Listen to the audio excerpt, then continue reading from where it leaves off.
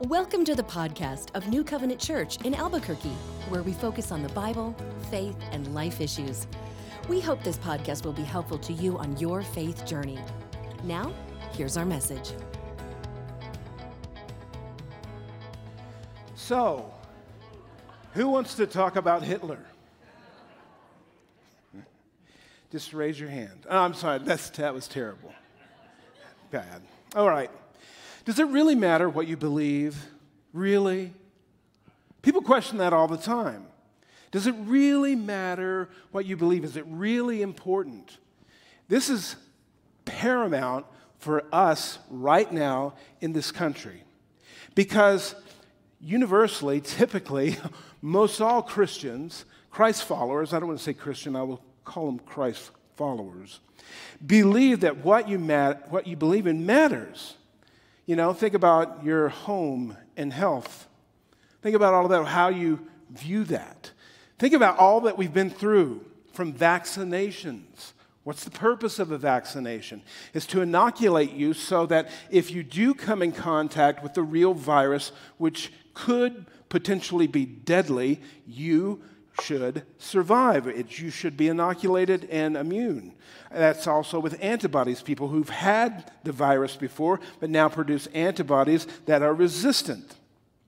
I was having a conversation with a good friend of mine this week, someone I respect, and we were talking about various isms, and communism came up, and he said, well, you know, communism is just an idea.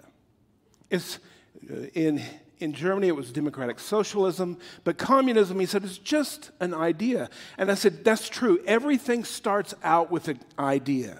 And there are either good ideas or bad ideas. And what happens is when ideas turn into actions, that's when everything changes. So you may have a theory of God's love, and you may believe in His love, but the moment you start to put that into practice, the world around you begins to change. And if you have an ideology and a perspective that hate and hatred of other people and denigrating other people is the way to go, okay? When you put that into action, everything changes. And you're either a force for evil or for good. Here's a point. Evil seeks power at any cost, okay? Evil seeks power at any cost. Love pursues the liberation of people. Jesus came to set the captives free. And that's multiple levels. That's all over. Evil, okay? For whatever it says, however it lies to you, whatever the promises are, the actions, once they're set into play, care less about a human being, the individual, and more about their ideology, which bolsters and lifts them up into power. It's satanic, it's evil, and it has been a part of humanity from the beginning. All right, let's talk about Hitler.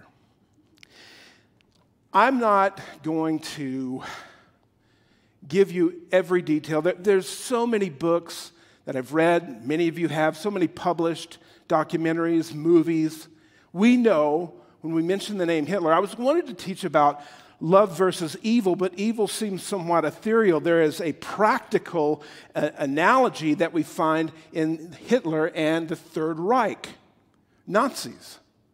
And so I was listening to a podcast, someone I enjoy, a writer from stream.org, John Zmirak, and he had mentioned a book that recently came out. It's a very good one. I finished it earlier this week.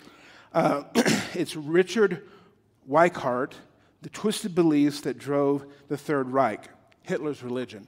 There's a lot of books out there, very well written. I will warn you, though, if you go down that road, it talks about Nazis a lot. I remember one summer, I got Winston Churchill's The Gathering Storm, and I just loved Churchill, and I was so excited to fly fish and read Churchill. And I got about a third way into the book, and I'm like, oh, my goodness. Carl was like, what's the matter? I said, I love Churchill, but this book is about Nazis. I can't stand what they produced in the world. But in his earlier life, he grew up in Germany, a Germany that was coming out of World War I and devastation, economic damage. But there was a state church, state-sponsored churches in Germany. You had the Catholic Church and the Protestant Church. And so your tax dollars would go to support them. He grew up in a Catholic school and oftentimes mentioned his disdain for the priest and for his instructors, and felt that they had no real value at all in the world. It was a time in history when people were paying close attention to various philosophies that were abounding at that time and proliferating even before, in the century before. Philosophies such as Darwinism, Immanuel Kant, Arthur Schopenhauer, and Friedrich Nietzsche. Also, there were eugenics, and if you don't know much about eugenics, do yourself a favor and go read a little bit this afternoon. It will shock you in how much effect it has had in our culture and around the world. He was also, at that time, very prominent anti-Semitic philosophies, and they played into this scientific worldview that sees that what is proved by science and can be proven and known should supersede that or anything that we would call religious. He wasn't necessarily anti-church. Eventually he came to be, because he saw that the real resistance to what he was doing, and it had always been from the beginning, was Christians and Jews as well as others. But here's the deal. Richard Reichart believes this. He said, Hitler, I have concluded, that his religion was pantheism. If you don't know what that is, that means everything sort of pans out. No, I mean, it means that all nature and everything around is God and the entire cosmos himself. Okay? He said Hitler's devotion to nature as a divine being had a grim corollary. The laws of nature became his infallible guide to morality. Whatever conformed to the laws of nature was morally good, and whatever contravened nature and its ways were evil. When Hitler explained how he hoped to harmonize human society with the scientific laws of nature, he emphasized principles derived from Darwinian theory, especially the racist forms of Darwinianism prominent among Darwin's German disciples. Okay, when he came into power and when he was campaigning and so forth, he would make statements that seemed very Christian. One of the things when the evil is at foot and power is the commodity, lies abound. Lies abound. Because he made statements, allusions to our Lord Jesus Christ. But nothing could have been further from the truth.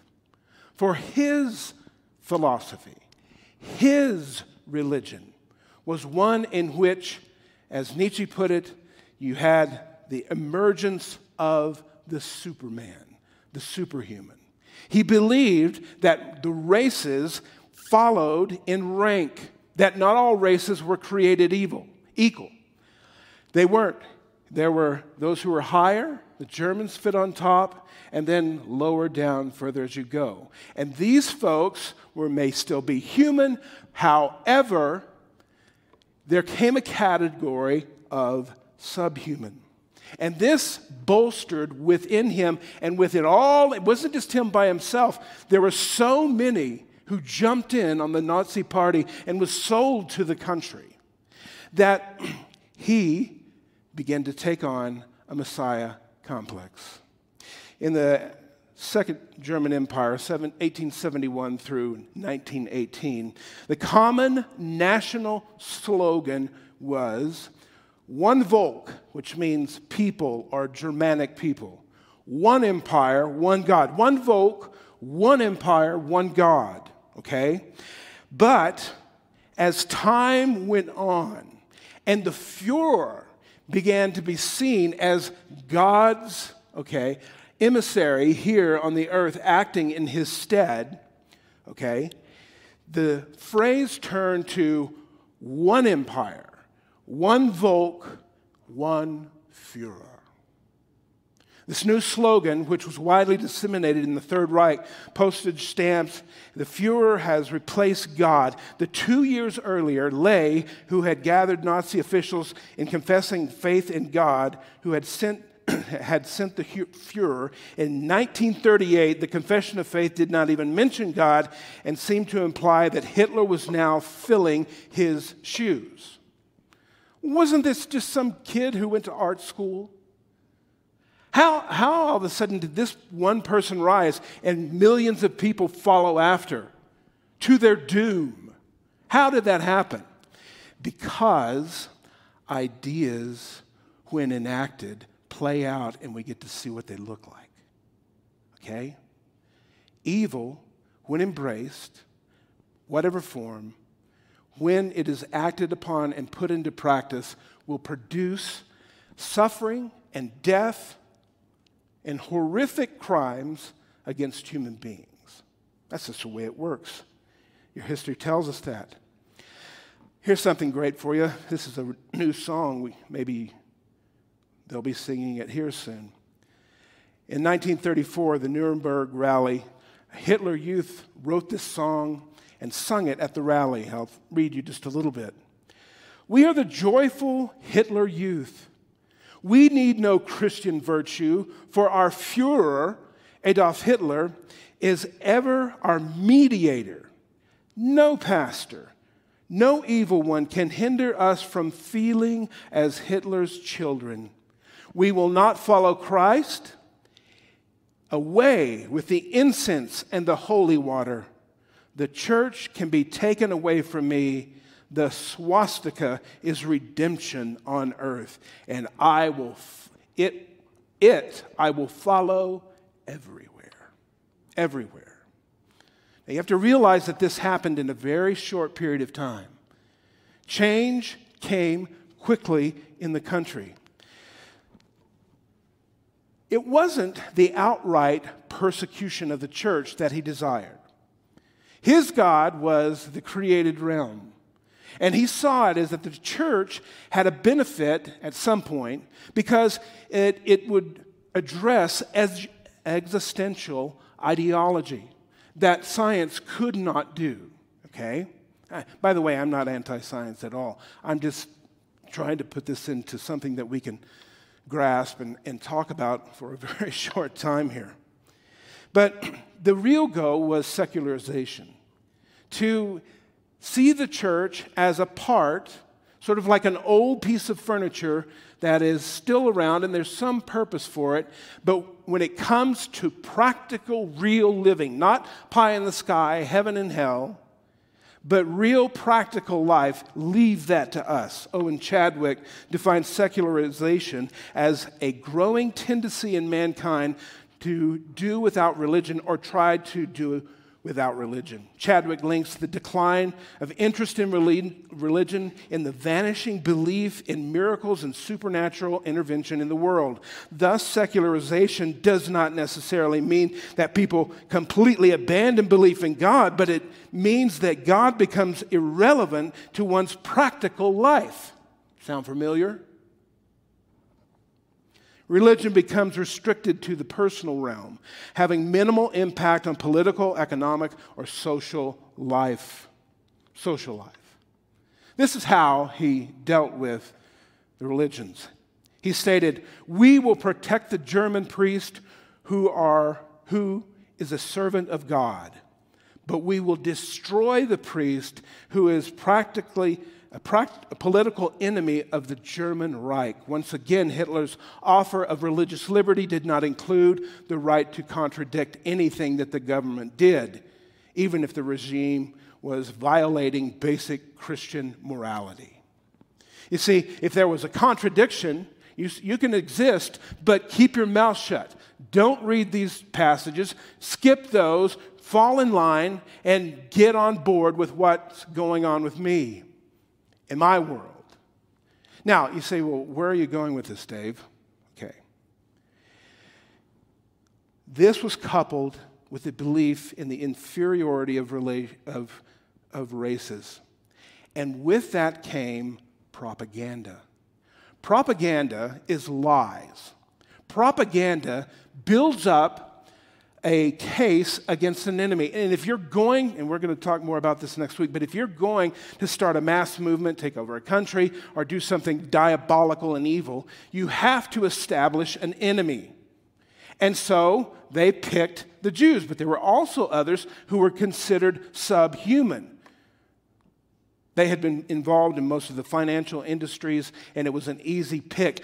But the people went along. If you've ever seen any of the literature of the characterization that they'd made of Jews, they made them out to be the worst people in the world, who had done the worst evil in the world, and they were the problem. But here's the good news. We have science on our side, and because of our beliefs, we now can prove that they are subhuman. That means that we can do what we want to. And in fact, if my God is the planet, if my God is the created realm, if my God is the one who created natural selection and the survival of the fittest, then I am a servant of my God. That makes sense?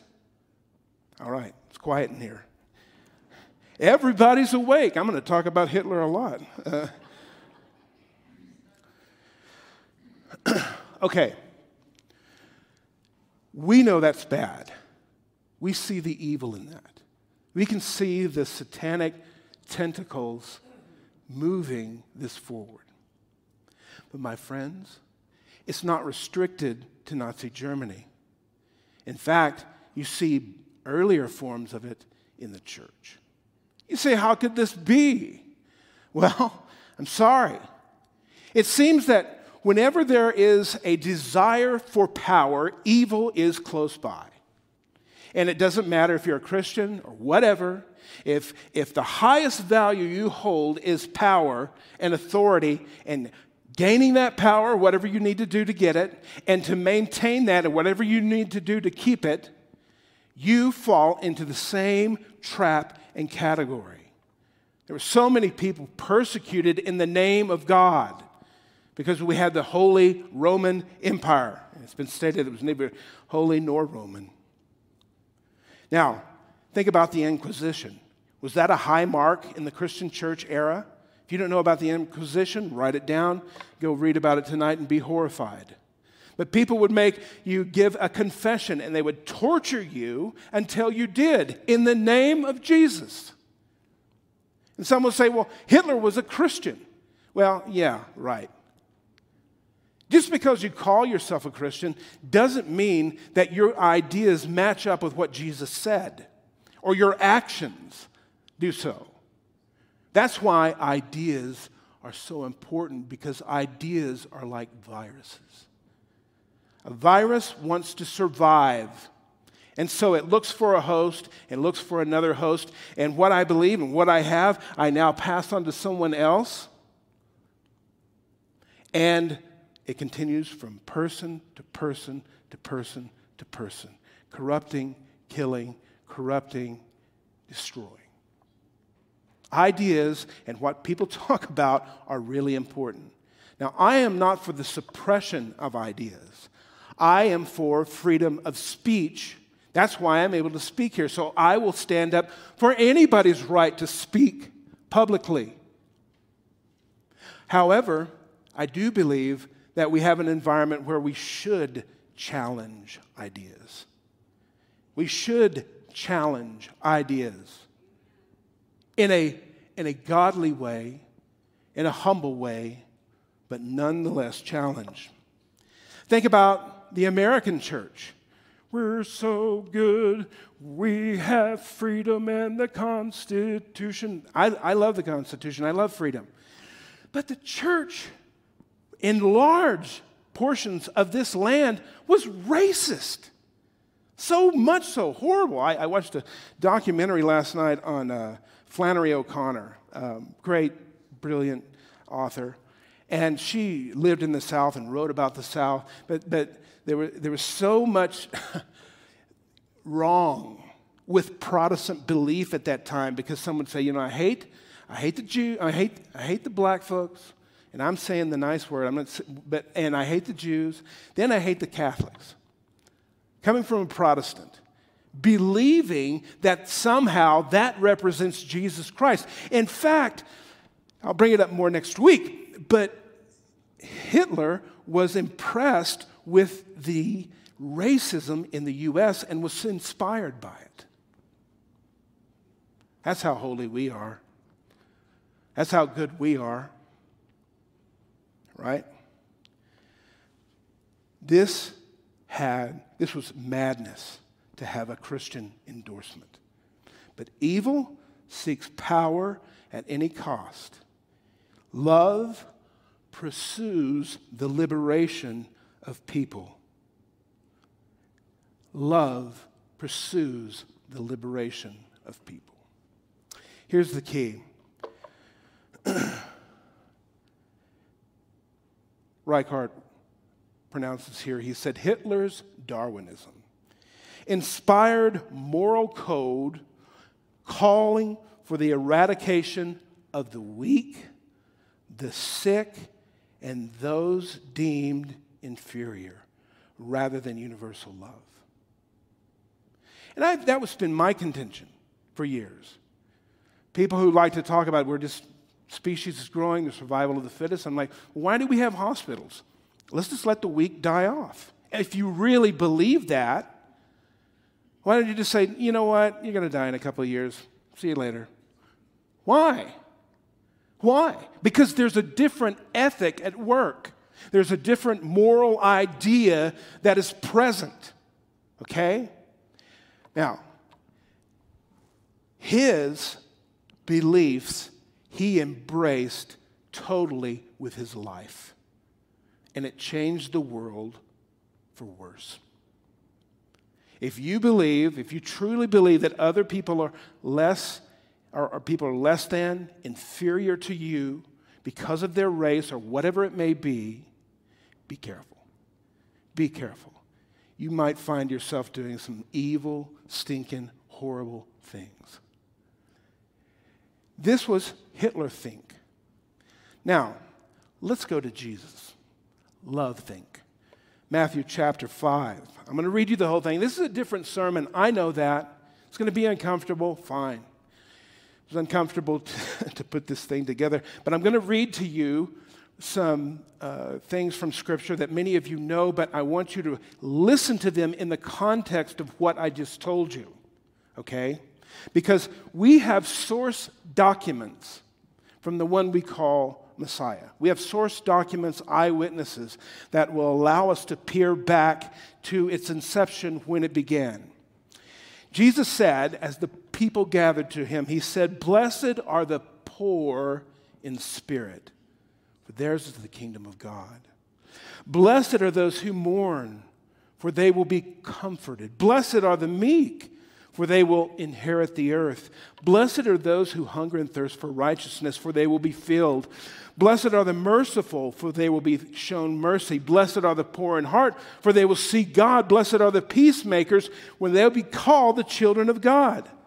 And blessed are those who are persecuted for righteousness, for theirs is the kingdom of God. Blessed are you when people insult you, persecute you, and falsely say all kinds of evil against you because of me. Rejoice and be glad, because great is your reward in heaven. For in the same way they persecuted the prophets who were before you." We often wonder, why were there so many people that were a part of this plan? The concentration camps, the death camps, the gas chambers. Dr. Mengele and his sick, twisted torture of Jewish people. Why are we wondering what kind of evil could do that? Simply, it's your belief. They're superior, we're superior, they're the problem. This is the survival of the fittest. This is the way that nature wants it, and we're just going along with it. Screams would be heard from surrounding communities from these encampments. And one person stated that at night, almost in unison, when the screams would start, we would roll up our windows and close the doors and not listen.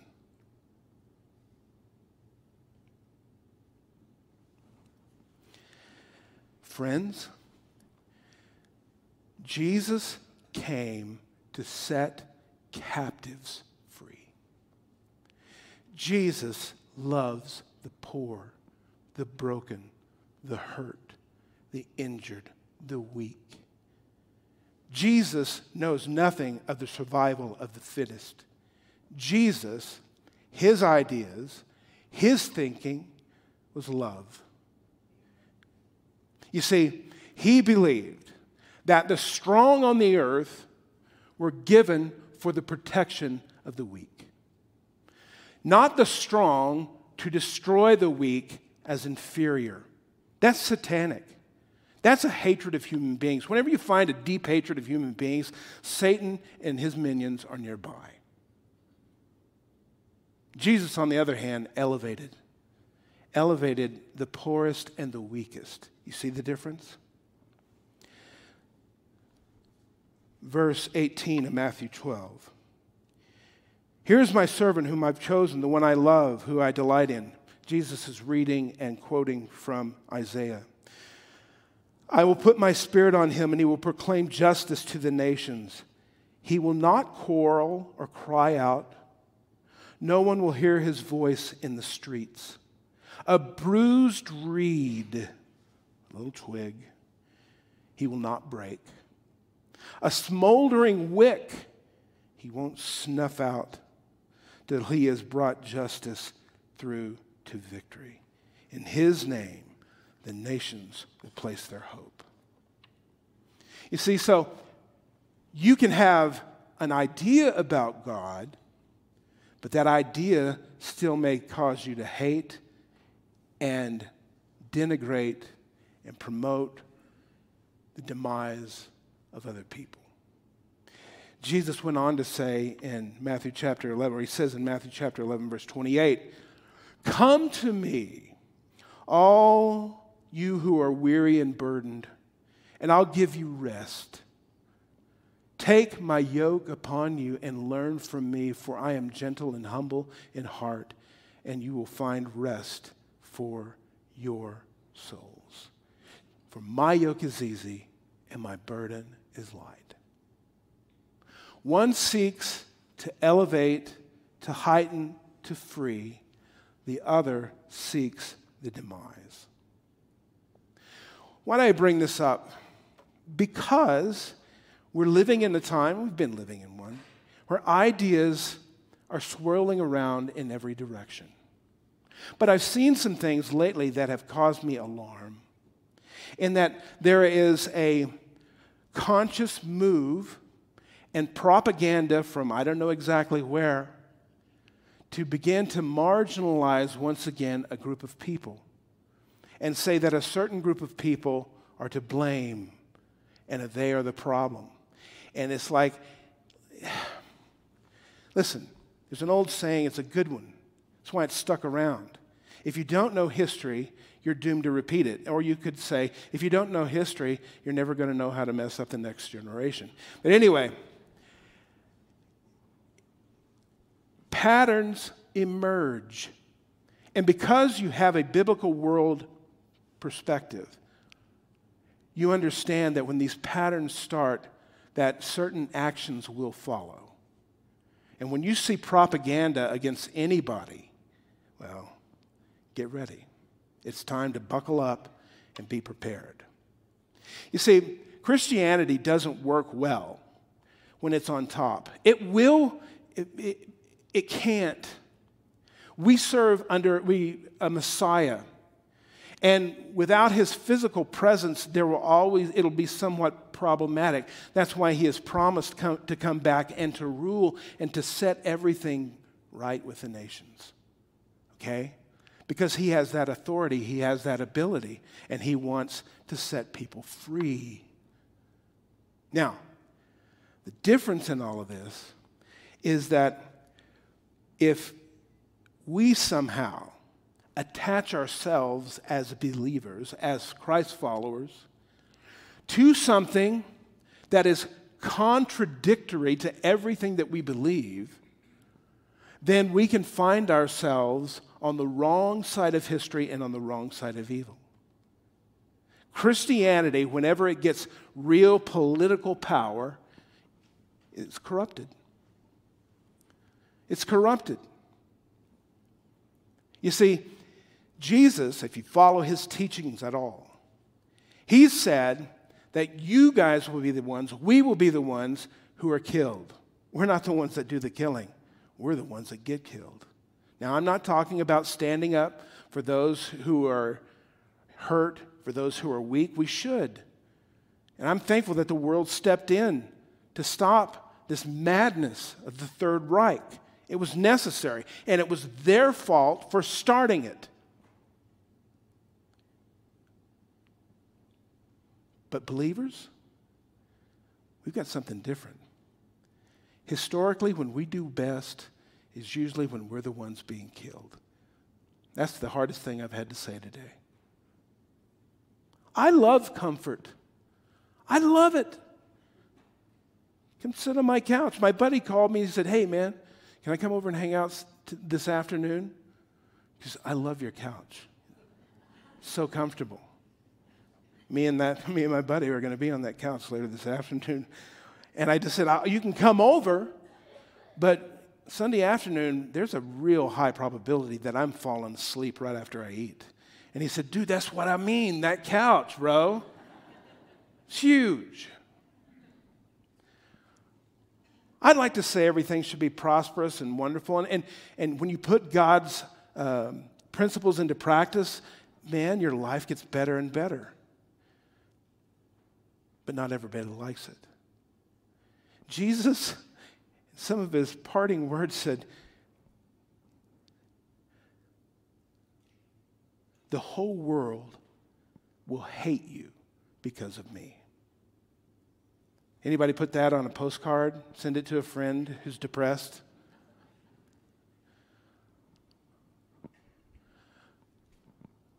Those are big words. That's what happens. That's when things really get big. But Jesus said we do have a purpose in this world. We preach the gospel to set the captives free. But also, he called us to be light and salt. Matthew 5, verse 13, "You are the salt of the earth. But if the salt loses its saltiness, how can it be made salty again?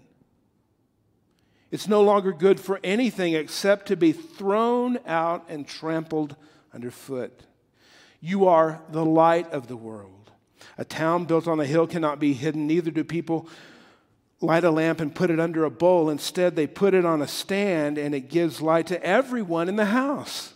In the same way, let your light shine before others, that they may see your good deeds and glorify your Father in heaven." This is why we study the Bible every week. Because we can't go back 50 to 100 years to figure out how to be a Christian. We can't go back to the Inquisition and learn how to be a Christian. We can't go back when people were filled with racist thoughts against black people and Jews in this country and find out how to be a Christian. Okay? Every generation is left to figure it out and to live it out publicly. And it's never going to be right. History will always, as we look back on what we're doing now, they will be able to critique us because we're not going to do everything right. But we have to figure it out all together, every generation. And that's why the Bible is so important, because if we neglect our source document, that is really straightforward. It's very Jewish. It doesn't have a lot of theological terms and all of the stuff I spent so much of my life reading. We go back to the source document, and then we try to figure out how to live that in our current situation. That's why we're doing this, okay? Because this idea of God being the creator God who sent his only begotten Son to the world, that who would ever, to die on a cross and was resurrected, so that anybody who believed in him might have life and life eternal, everlasting. We believe that. So because we believe that, it moves us into action. And we read the document. We read this document again and again, and we get in communities and we pray and we spend time with the Holy Spirit and we work that out. How can we be light and salt? How can we do this? Imperfectly, okay? How do we do this imperfectly? Knowing that our best attempts will be imperfect, but our best attempts are worth it.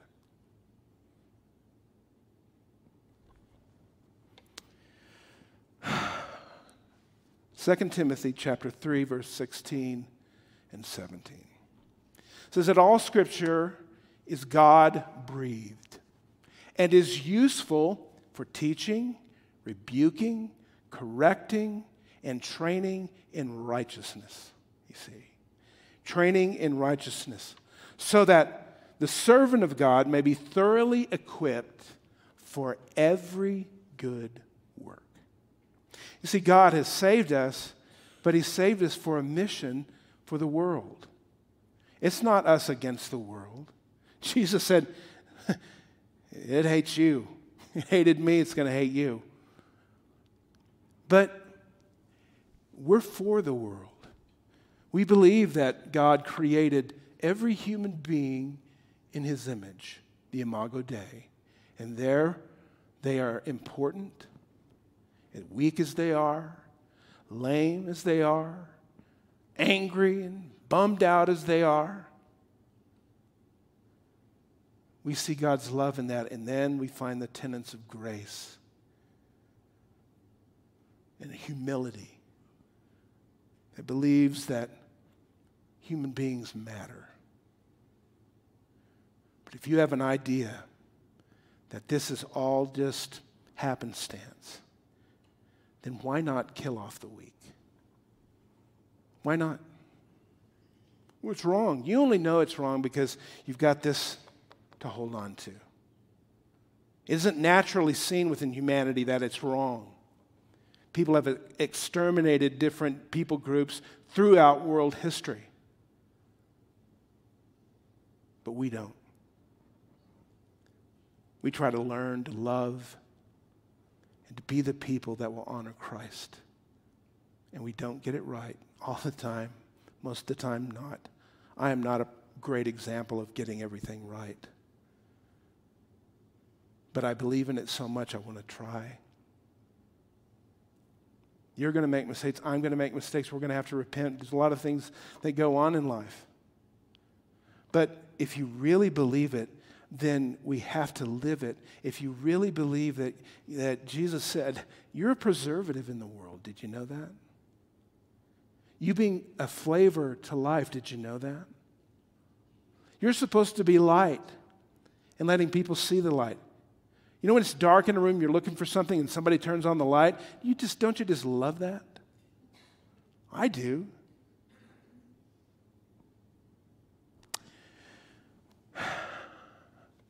This is important because next week we're continuing this, but our title of our message is Love versus Complacency. And we're going to look at how mega movements start and how they can be met with preservative, with goodness, with God's kingdom. You see, you play a part in this world. And if you're not a Christ follower, I ask you to think about this. I'm not exaltating Christians. I don't think Christians are better than anybody else, in any way superior. I think they've been humbled in many ways because they're willing to accept what God has to say. And however that plays out. But what I want you to know is that now is the time to focus on our document and go back and reassess and move forward. Because it will inoculate you to possibly drifting into oncoming traffic. It will inoculate you from being a part of something that could potentially become very evil. Okay? That's why we look for the Bible link. I love what Paul said. You know, love is the big deal. See, Dave, we've been talking about, you know why? Because God brought it up. Jesus brings it up. And we rarely view it as something powerful, but not God. It says in 1 Corinthians 13, love is patient. Love is kind. Love doesn't envy. Love doesn't boast. It's not proud. Love does not dishonor others. It is not self-seeking. It is not easily angered. Keeps no records of wrongs. Love does not delight in evil, but rejoices in truth. Love always protects, always trusts, always hopes, okay? Always hopes, always protects, always perseveres. Love never fails, but where there are prophecies, they will cease. Where there are tongues, they'll be stilled. And where there is knowledge, it will pass away. Next week, we're going to talk about how you can be engaged and not feel that you have to sit back and just watch and comment and criticize, but move into action. Action that the world around you needs. Amen? All right. Father, thank you for this morning. Thank you that you're like the plumb line that we come back to see what's true.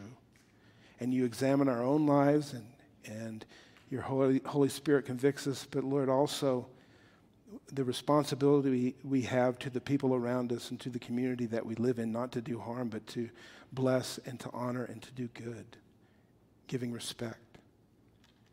Lord, I pray that your love will be more powerful than all evil. Greater is he, Lord, you who are in us, than he who is in the world. May we be shrewd as serpents, Lord, and innocent as doves. For your kingdom and for your name's sake. In Jesus' name, amen. Would you please stand? We'll sing. This concludes today's message. We thank you so much for listening. We'd love for you to connect with us. You can do that at our website, nccabq.org. From there, you can submit any questions, feedback, and your prayer requests. nccabq.org is also where you can learn more about New Covenant Church. Subscribe to our podcast and newsletters, browse our online message archive, and even tune in and watch the stream of each weekly message. We hope you'll join us. So, until next time, may the Lord bless you and keep you. May God smile on you and gift you. May God look you full in the face and make you prosper. Have a great week.